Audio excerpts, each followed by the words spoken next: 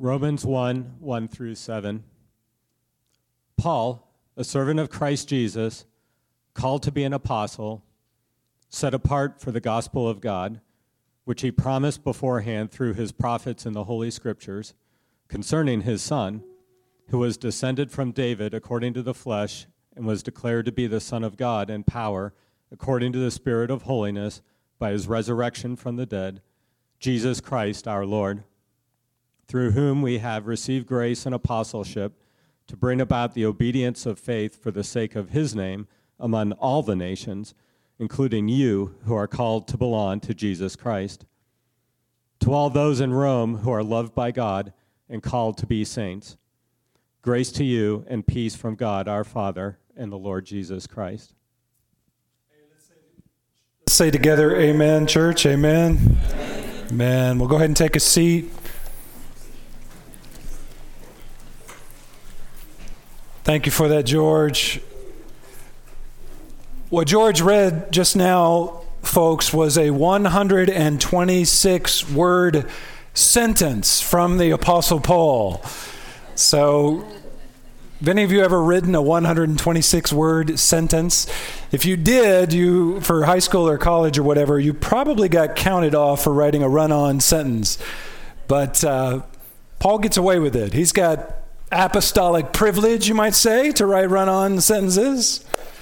Hey, let's take our Bibles together and let's turn to the passage that was just read, Romans chapter 1.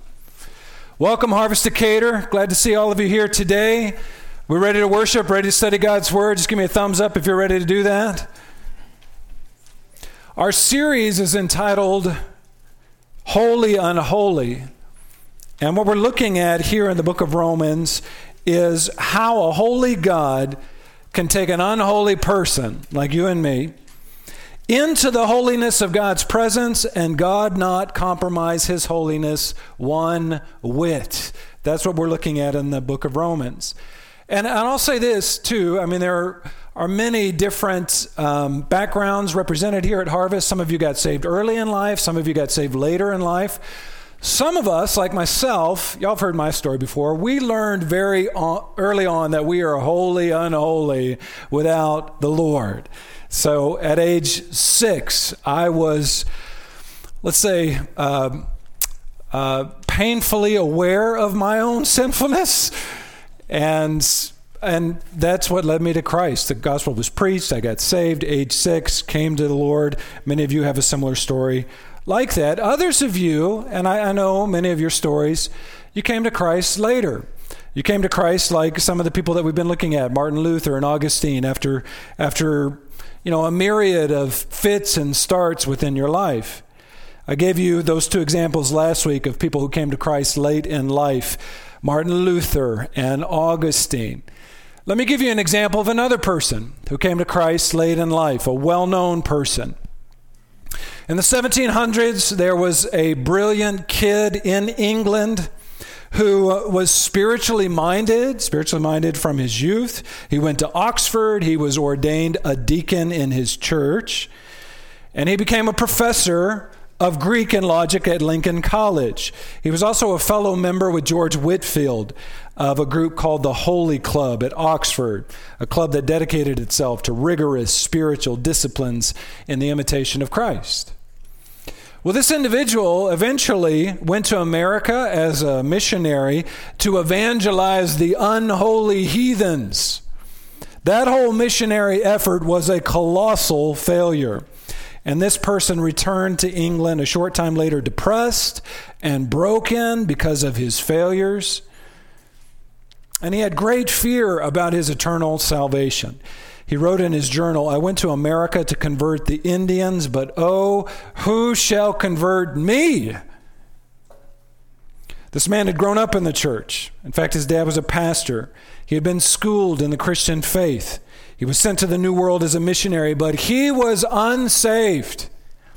He was unsaved. He had trusted in his own works and his own deeds for his salvation, and he knew that he was condemned before a holy God. But God, in his mercy, didn't leave that man in that wretched state. After he returned to England, he became convinced of his own unbelief. And on the evening of May 24, 1738, he wrote this in his journal. In the evening, I went very unwillingly to a society in Aldersgate Street, where one was reading Luther's preface to the Epistle of Romans. And about 9:15, while he was describing the change which God works in the heart through faith in Christ, I felt my heart strangely warmed. I felt I did trust in Christ, Christ alone for salvation. And an assurance was given me that he had taken away my sins, even mine, and saved me from the law of sin and death. Isn't that good? Amen. Who are we talking about here? Do you know who we're talking about? This is the evangelist John Wesley. Some of you had that right. At 24 years old, after many years of supposedly following Christ, John Wesley got saved, and he would go on to live another 6 decades preaching the gospel, leading others to a similar conversion experience as his own.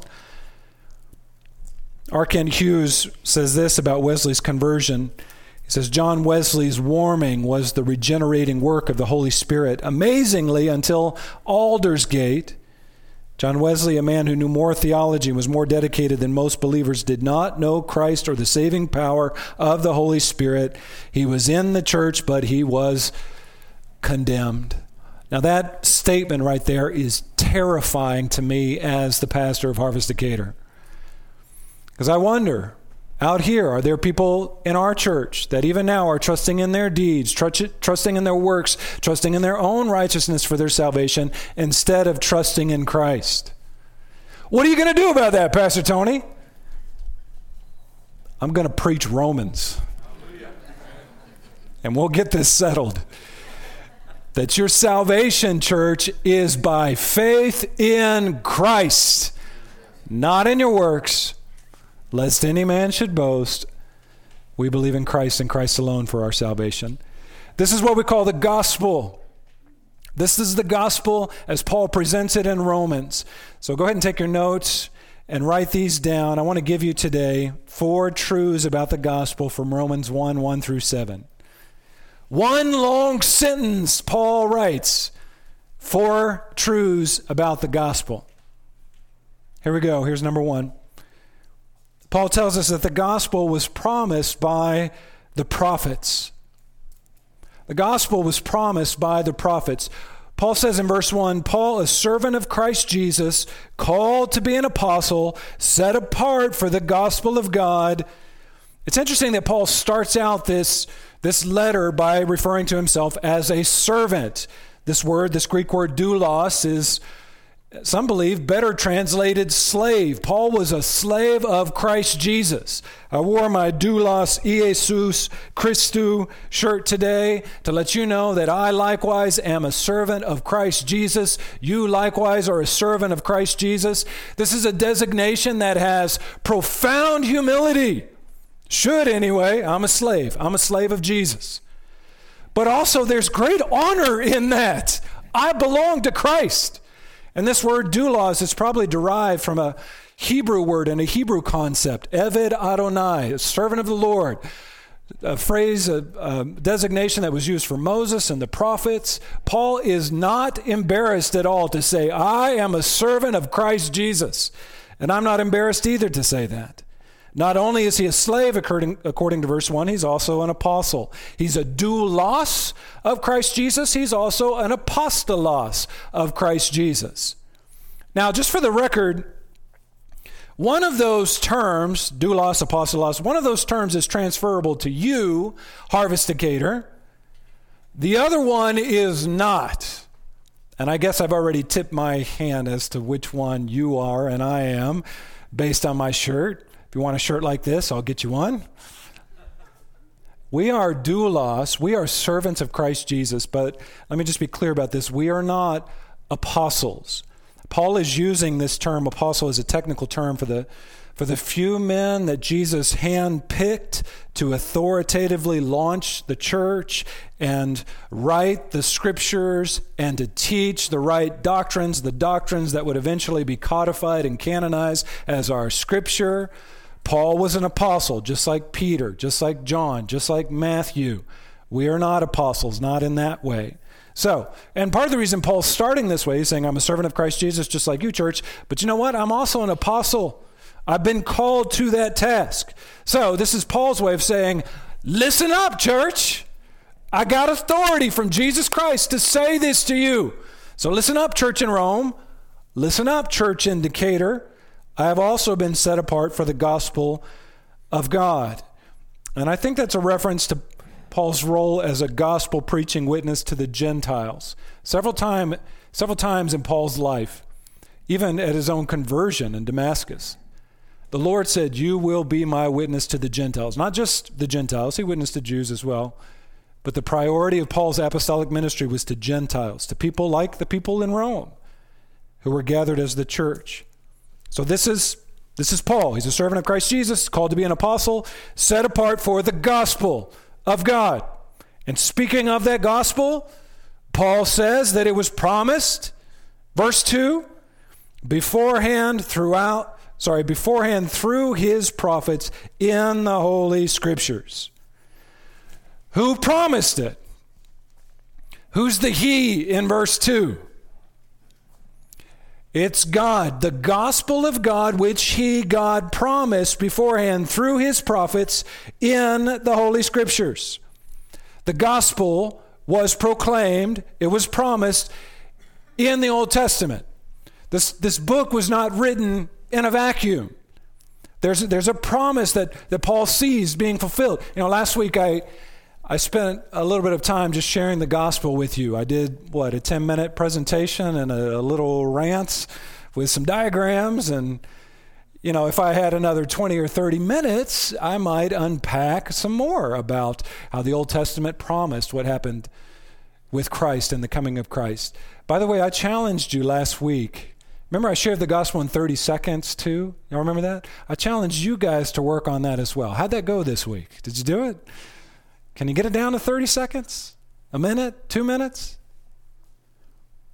I was talking to Don Miller last week, and he was reinforcing how important this is to share the gospel succinctly and concisely and yet accurately. Keep working on that. If you got 30 seconds, maybe you abbreviate this, but let's say you got 20 or 30 minutes to share the gospel, or 7,000 plus words, like Paul does in Romans, you might want to touch on some of the ways the Old Testament foreshadowed the gospel.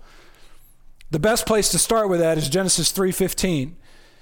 After Adam and Eve sinned in the Garden of Eden, God gave them what's called the proto-evangelium. Proto meaning first, evangelium meaning gospel, the first gospel. God told the serpent in the garden, I will put enmity between you and the woman, and between your offspring and her offspring. He shall bruise your head, and you shall bruise his heel. Who was the promised seed of the woman who crushes the head of the serpent? Church, do you know? Do you know? It's Jesus. Here's another promise from the prophets in the Old Testament. Jeremiah 23 verse 5 says, the days are coming, declares the Lord, when I will raise up to David a righteous branch, a king who will reign wisely and do what is just and right in the land. Who is that branch? Who is that king, church? Isaiah 53 verse 4 and 5 says, surely he has borne our griefs and carried our sorrows, yet we esteemed him stricken, smitten by God, and afflicted. But he was pierced for our transgressions. He was crushed for our iniquities. Upon him was the chastisement that brought us peace, and with his wounds we are healed. Who was pierced for your transgressions, church? Yeah, he was. Yeah, he was. And 700 years before Jesus came, Isaiah promised this coming of Jesus. Prophesied the coming of our Savior. Isaiah also promised that Jesus would be born of a virgin, Isaiah 7:14. Micah promised that he would be born in Bethlehem. Daniel promised that he would be a divine son of man. Isaiah and Malachi both promised that Jesus would have a forerunner, who we find out later to be John the Baptist. And in Psalm 16, David prophesied that the Messiah would rise from the dead And the promises go on and on and on and on from the Old Testament. Listen. I want you to hear me on this. This introduction, if you want to call it that, to the book of Romans that Paul writes, these are not throwaway statements. What Paul says here about the promises, the gospel of God that was promised beforehand through his prophets in the Holy Scripture, the New Testament, like I said, wasn't written in a vacuum. These truths about Jesus were anticipated and recorded in the Old Testament Scriptures. Augustine says it this way, 1,600 years ago. The Old Testament is the New Testament concealed. The New Testament is the Old Testament revealed. And by the way, every single chapter in the book of Romans, every chapter in this book has at least one citation, quotation, allusion, or echo from the Old Testament.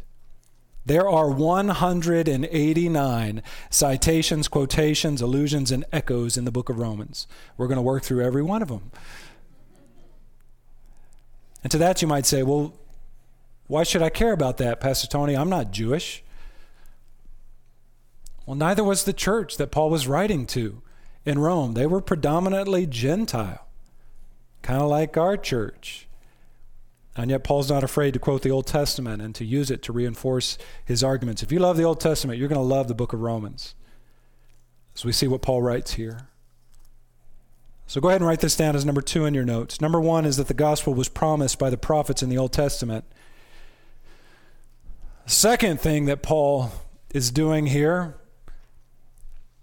is that he's telling us that the gospel was realized in the Son. Promises have to be realized. Promises have to be followed through with. If you promise your son or daughter that you're taking them to Culver's for ice cream, you better follow through with that. Am I right or am I right? Am I right, dads? And you know what? God's promises are different than human promises. They are certainties from God. God's promises, if he gives you a promise, you can be absolutely assured that God is going to follow through with that promise.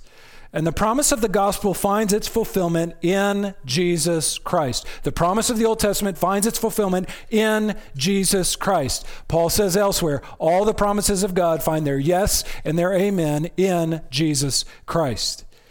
And speaking of Jesus Christ, notice, just look in verses 1 through 7 in your Bibles. Look how many times Paul refers to Jesus.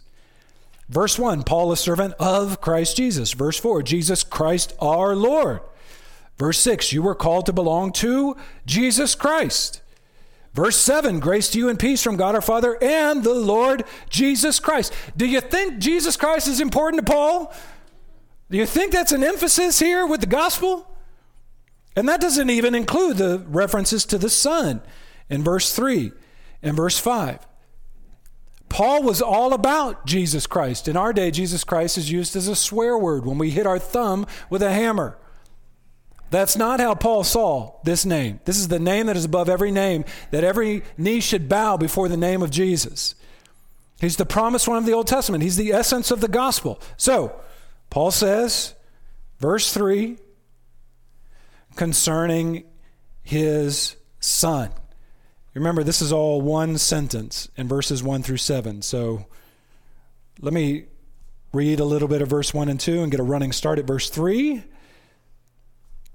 God promised the gospel beforehand through his prophets in the Holy Scriptures concerning his Son. Got it? Who is descended from David according to the flesh, and was declared to be the Son of God in power according to the Spirit of holiness by his resurrection from the dead, Jesus Christ our Lord. Yes, yes, yes, this is good, church. Are y'all feeling this like I'm feeling it? This is not throwaway stuff. This is good stuff. This is good theology. The Jesus Christ revealed in the Scriptures is described by Paul as both God and man, as the Son of David and the Son of God. His deity and his humanity is confirmed in verses 3 and 4. Let's unpack this a little bit more. Concerning his son who was descended from David according to the flesh, verse 3. Paul uses two very earthy terms here to describe Jesus' incarnation. He uses the word sperma, meaning seed. He was the seed of David, and also sarx, which means flesh. Paul is saying that Jesus was literally the flesh and blood of King David. He was not a phantom being. He was not a ghost that just kind of floated down to earth and pretended to suffer on the cross. He had real flesh and bones. He was incarnate. Incarnate, it means in flesh. Carne, if you're familiar with that word, Latin, Spanish. Jesus was in meat, if you want to say it that way. He came in the flesh. He really did bleed and die. And if you're unsure about that, then you can look at Luke's genealogy in Luke chapter 2. Luke goes to great lengths to show you that Mary, Jesus' mother, was indeed part of this lineage that dates back to King David. Matthew does the same thing with his genealogy in Matthew chapter 1. Jesus was human. He had flesh and bones just like you and me. And he wasn't just human physically, but also metaphysically. You know, Hebrews chapter 4 says that Jesus was tempted in every way, just like we are, yet he did not sin. So he was even tempted as a human being. Let me just cut to the chase here. Let me just say it. Harvest Decatur. Jesus Christ was and is fully human. It's a good place for an amen. Are y'all with me? He is. But he's more than that, isn't he now? And Paul makes that clear. Verse 4, declared to be the Son of God in power according to the Spirit of holiness. Jesus was born of a woman, Mary, but he was conceived by the Holy Spirit. That's how he escaped the original sin that infects you and I. Jesus is fully man, yes, but he's also fully God. This is what's referred to by theologians as the hypostatic union. Jesus is God-man-ness. He is fully God and he is fully man. And this is an essential part of the gospel. This is essential. Paul doesn't waste time in Romans 1 telling you that Jesus is fully God and fully man. He's declared to be the Son of God in power according to the Spirit of holiness by his resurrection from the dead. In other words, he proved his deity by rising from the dead. Jesus Christ, our Lord. Why did Paul call himself a slave of Christ Jesus? Because he believes that Jesus Christ is his Lord. And he is. Did Jesus die? Did he really die? Yes. He really died. And then he was raised from the dead. There's this great story that's told about a man named Lepaut during the French Revolution. Lepaut hated Christianity, and so he decided to start his own religion and try to get people to follow him, and he was frustrated because this new religion that he started to compete with Christianity wasn't really taking off, and he had very few proselytes, especially when he compared it to Christianity. So he complained about this to his friend Talleyrand. Nobody's following my new religion. So Talleyrand gave him this suggestion. He said, my friend, to ensure success for your new religion, all you have to do is have yourself crucified on a cross and then rise from the dead. You do that, people will start following you. And let me just tell you, Harvest Decatur, always trust the person who was raised from the dead. All right? If you can do that, Jesus, you can be my Lord. I don't mind submitting my life to you because you conquered death. You know what Jesus says too? Paul says in 1 Corinthians, Christ's resurrection is the first fruits of our own resurrection. You want to be raised by the dead yourself? You better find somebody who was raised from the dead. And that is Jesus, because he is fully God and fully man. Now I want to be careful here because, just be clear, it wasn't that Jesus became the Son of God after his resurrection. No. Jesus is eternally the Son of God. It's the resurrection that proved that he is the Son of God. In fact, our youth, I was at Harvest Students this last week, and Ryan's teaching the kids Colossians. Great stuff. Really excited to be there and to see what he's doing. So I applaud that and our young people studying the book of Colossians. What does Colossians say about Jesus? Jesus is the creator and the sustainer of the world. He exists in eternity past. Jesus' sonship didn't begin at the resurrection, but it was confirmed at the resurrection. The power over death was conveyed upon him after the resurrection. F.F. Bruce says it this way. You can read this on the screen. Paul does not mean that Jesus became the Son of God by the resurrection, but that he, who during his earthly ministry was the Son of God in weakness and lowliness, even going to the cross to die for our sins, became by the resurrection Son of God in power. This is our Jesus. This is our Savior. This is our Lord. C.S. Lewis says this about Jesus. I know I've quoted this before, but it's so good. I have to quote it again. It is good. Lewis said that a man who was merely a man and said the sort of things that Jesus did would not be a great moral teacher. He would either be a lunatic on the level of a man who said he is a poached egg, or else he would be the devil of hell. You must make your choice. Either this man, Jesus, was and is the Son of God, or else he is a madman or something worse. We don't follow Jesus because he's a great teacher. He was a great teacher, but he's so much more than that. We don't follow Jesus because he just, espouses these great principles for life and for our world. We follow Jesus because he is the Son of God and he conquered death and he rose from the dead. That's why we worship him. That's why we follow him. That's why we are slaves of Jesus Christ, to use Paul's term earlier. Y'all with me? If you don't know that about Jesus, that he is God and man, that he is both, then you don't know the gospel. If you don't believe the truth about who Jesus is, then you haven't believed the gospel. You're not saved. He is fully God. He is fully man. Paul starts his letter to Romans to clarify this point. Are y'all ready for number 3? Here's number 3. So the gospel was proclaimed by the prophets in the Old Testament. The gospel was realized in the Son, who is fully God and fully man. Write this down too. The gospel was delivered by the apostles to the nations. Paul says in verse 5, he says, through whom? Everybody see that in your Bibles? Verse 5, through whom? Who's the whom in verse 5? Don't get lost in the sentence structure here. The whom in verse 5 is Jesus Christ our Lord at the end of verse 4. So let's read it that way. Verse 5, through Jesus Christ our Lord, we have received grace and apostleship to bring about the obedience of faith for the sake of his name among all the nations, including you who are called to belong to Jesus Christ.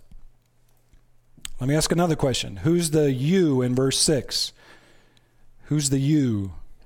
By the way, that's a plural you. That's y'all, okay? Who's the y'all in verse 6? Well, let me put it this way. Y'all are the y'all, okay? You out there who belong to Jesus Christ. That's you. Y'all are in verse 6. I'm the y'all too in verse 6. Paul says it this way. Let me say it this way. You who are called, all of you who are called to belong to Jesus Christ, if you believe in Jesus Christ, you belong to Jesus Christ. Do you believe in Jesus Christ? You're not just a believer, you're a belonger. You belong to him. He owns you. Does that hurt your feelings? You don't like that? Somebody likes that. Ephesians 2:13 says, but now in Christ Jesus, you who were once far off have been brought near by the blood of Christ. 1 Corinthians 6:19 says, do you not know that your bodies are a temple of the Holy Spirit? You are not your own. You don't belong to you anymore. You have been bought with a price. Jesus says, my sheep hear my voice, and I know them, and they follow me. I give them eternal life, and they will never perish, and no one will snatch them out of my hand. I want to belong to Jesus Christ. I want to be belonged by him. Are you a doulos, Iesu Christou? Are you a slave of Christ Jesus? Are you a belonger? Let's back up here, because before Paul mentions those who belong to Christ, he talks about those who have received grace and apostleship. Let me just explain this in verse 5. I don't think the we in verse 5 includes you, okay?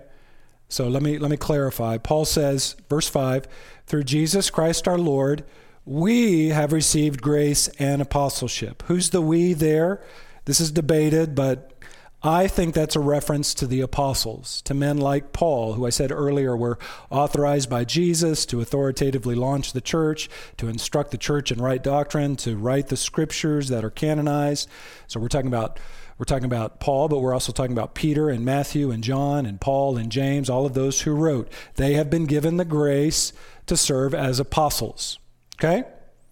So through Jesus Christ our Lord, we, says Paul, the apostles, have received grace and apostleship to bring the obedience of faith for the sake of his, Christ's name, among the nations, among all the nations. Now let me draw a line from Paul all the way to you here in Decatur.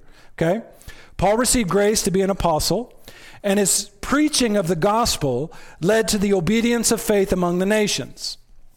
And that word nations there is the Greek word ethnos. And we derive our English word ethnicity from this Greek word ethnos, the nations, the peoples.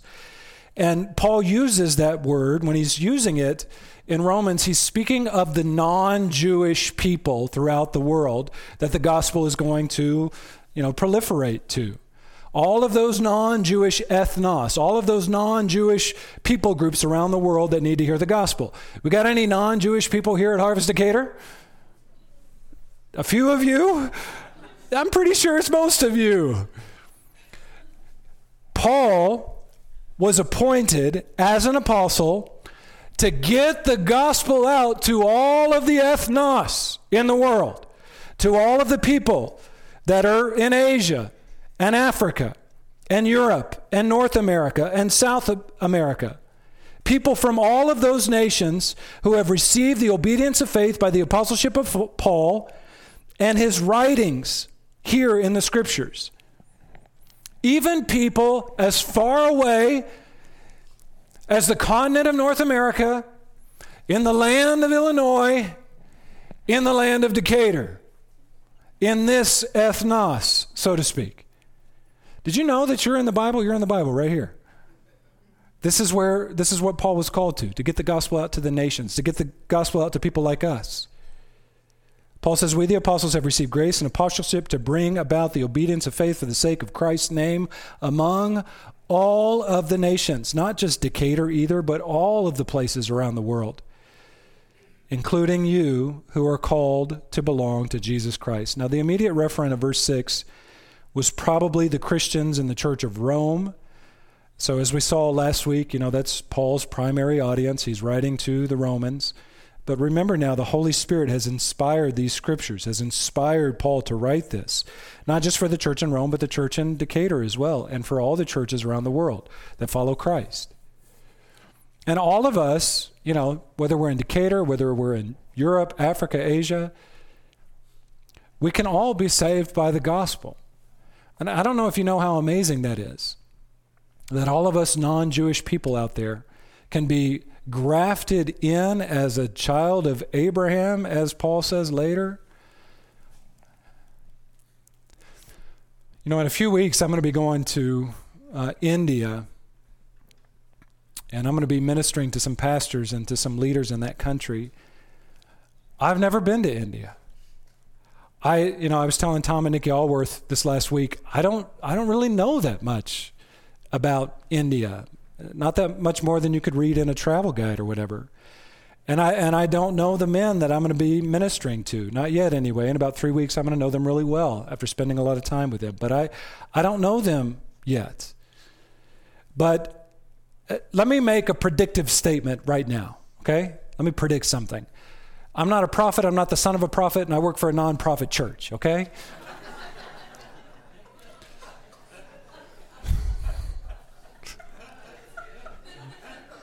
Y'all like that, huh?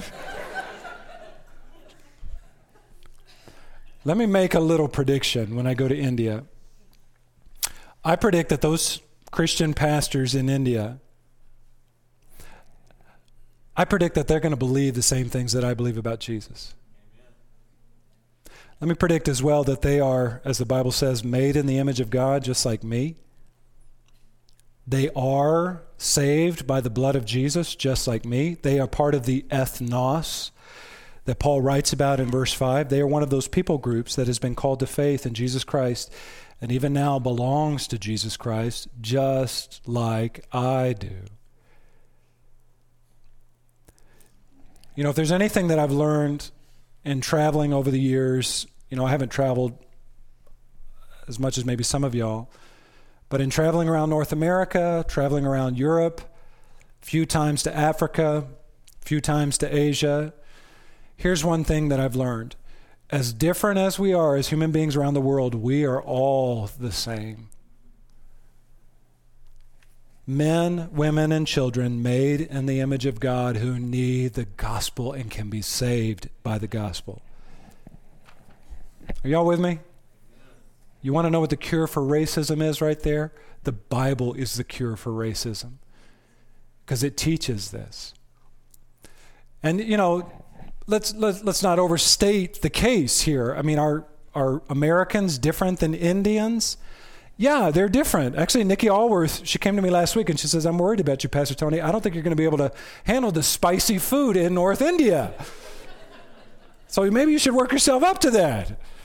Maybe I won't. I don't know. Are Indians different than Americans? Yes, they are. Are Europeans different than Africans? Yes, they are. But we are all made in the image of God, and we all can be saved by the blood of Jesus. We can all be saved by the gospel. That is the truth of the Bible. That is what, by the way, the church in Rome that Paul was writing to, this was a diverse place. People coming from all over the Roman Empire, all finding their unity in the blood of Jesus and the salvation that Jesus purchased for them. When we get to eternity someday, every tribe, tongue, nation, and people will be represented there. Red and yellow, black and white, they are precious in his sight. Some of the best things I learned as a kid, singing songs like that. Christ died for the ethnos, for the nations. The gospel was delivered by the apostles like Paul, to the nations. And finally, number 4, the gospel is received by the saints. Past, present, and future. Saints. Paul writes in verse 7, brings this long sentence to a close. To all those in Rome who are loved by God and called to be saints. You know, I said already that the original recipient of this letter in this church was this church in Rome. But this letter was inspired by the Holy Spirit, written for other churches like ours as well, because all Scripture is God-breathed and profitable for teaching, for reproof, for correction, for training in righteousness. This is Scripture. And the Apostle Peter actually knew this well, because he told the church in his day, this is a fascinating passage. This is on the screen, 2 Peter 3, 15 through 16. Peter says, and count the patience of our Lord as salvation, just as our beloved brother Paul also wrote to you according to the wisdom given him, as he does in all his letters when he speaks in them of these matters. There are some things in them that are hard to understand, says Peter of Paul's letters, which the ignorant and unstable twist to their own destruction, as they do the other Scriptures. So the Apostle Peter recognized Paul's words as Holy Scripture for the churches. And not only that, he said that Paul's letters were sometimes hard to understand. And you're like, yeah, sometimes they are. If you think that Paul's letters are difficult sometimes, you're in good company, because Peter thought that too. And Peter affirms the fact, some people actually believe that what Peter is referencing there is the book of Romans. Maybe, maybe not. If you find this hard to understand, tracking with Paul's statements in verses 1 through 7, Peter did as well. And the Apostle Peter calls what Paul writes Scripture. So let's go back to verse 7 here, and let's tidy up this Scripture. To all those who are in Rome, as well as to those who are in Decatur, who are being edified by this letter, who are loved by God and called to be saints. Notice those two things in verse 7. Loved by God, called to be saints. Who are the saints? What are we talking about here? Are these the New Orleans Saints? Is this football season? Are we talking about saints in the Catholic Church? St. Teresa, St. Mary, St. Patrick, St. Francis of Assisi? Are we now? Are those the saints? Saints, by the way, that word that means, it's translated saints in your Bibles, it's the word hagios in Greek, and it means holy one, or holy ones, if you want to pluralize it. It's essentially the same of those who were loved by God. If you're loved by God, embrace the gospel, then you are the saints. You are holy ones. Do you think of yourself that way? You might say, saint? No, I'm not a saint, Pastor Tony. I'm a sinner saved by grace. Yes, you are. But in the eyes of the Lord, you are saved by the blood of Jesus, and Christ's righteousness covers you. So you are indeed a saint. Everybody with me? You are not wholly unholy anymore if you believe in Jesus. You are wholly made holy by the blood of Jesus. And you can call yourself a saint. You can consider yourself a saint as long as you realize that you're not made holy by your works or by anything you've done. You're made holy by Jesus. Paul references how we're made holy at the end of verse 7. It says, to all of you who are loved by God, called to be saints, grace to you and peace from God our Father and the Lord Jesus Christ. How are we made saints? We're made saints by God's grace. He makes you holy by His grace, the grace of God the Father and the grace of the Lord Jesus Christ. What do we call those who by grace have received new life in Jesus Christ? We call those, what do we call those who believe the gospel? We call them saints, holy ones, beloved by God. We call them believers. We call them servants, slaves even. We call them disciples. We call them belongers. You're not just a believer, you're a belonger. You belong to Christ Jesus. Are you a belonger? Do you belong to Him? There's another term that we use for those who believe the gospel. I'm going to ask the worship team to come forward. We're going to sing in just a few seconds. I'm almost done, but I want to finish with this. There's another term that we use for those who believe the gospel. It's a great term, and I hope you understand this term. It's a term that was first coined in the city of Antioch when Paul went there nearly 2,000 years ago. It's a term called Christian. Acts chapter 11, verse 26 says this, and in Antioch, the disciples were first called Christians, Christians. Why are we called Christians? Why aren't we called Paulites or Peterites? You know, I'm the pastor of this church. Why aren't you called Tony Caffians? Why aren't you called George Benitarians? And with Harvest students, why aren't they called Ryan Jacksonians? Why Christians? Why Christians? Have you ever shared the gospel with someone? You go to somebody and say, hey, are you a Christian? You're like, oh, yeah, I'm a Christian. You're like, oh, okay, well, tell me about that. How do you know that after you die, you're going to enter into eternity with the Lord? And they say, well, I'm a good person. I try not to lie too much. I try not to cheat on my taxes. I try not to cheat on my wife. And I really try to do good things for people in this world. And is that a Christian? Are they putting their faith in Christ, belonging to Christ? That's not a Christian. They're putting faith in what? Themselves, in their own works, in what they've done. It's actually a perverse form of egoism and narcissism to think that I can save myself, that I'm going to lead myself to the presence of the Lord. And every religion in the world feeds on that egoism by telling people you can be good enough to earn your way to salvation. You can be good enough if you just do X, Y, and Z. Christianity is not like that.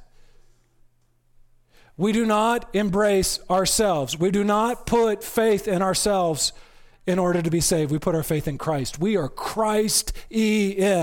Are you now, church? We are Christians. And it's in Christ alone that we put our faith. Amen, church? It's in Christ alone that we put our faith.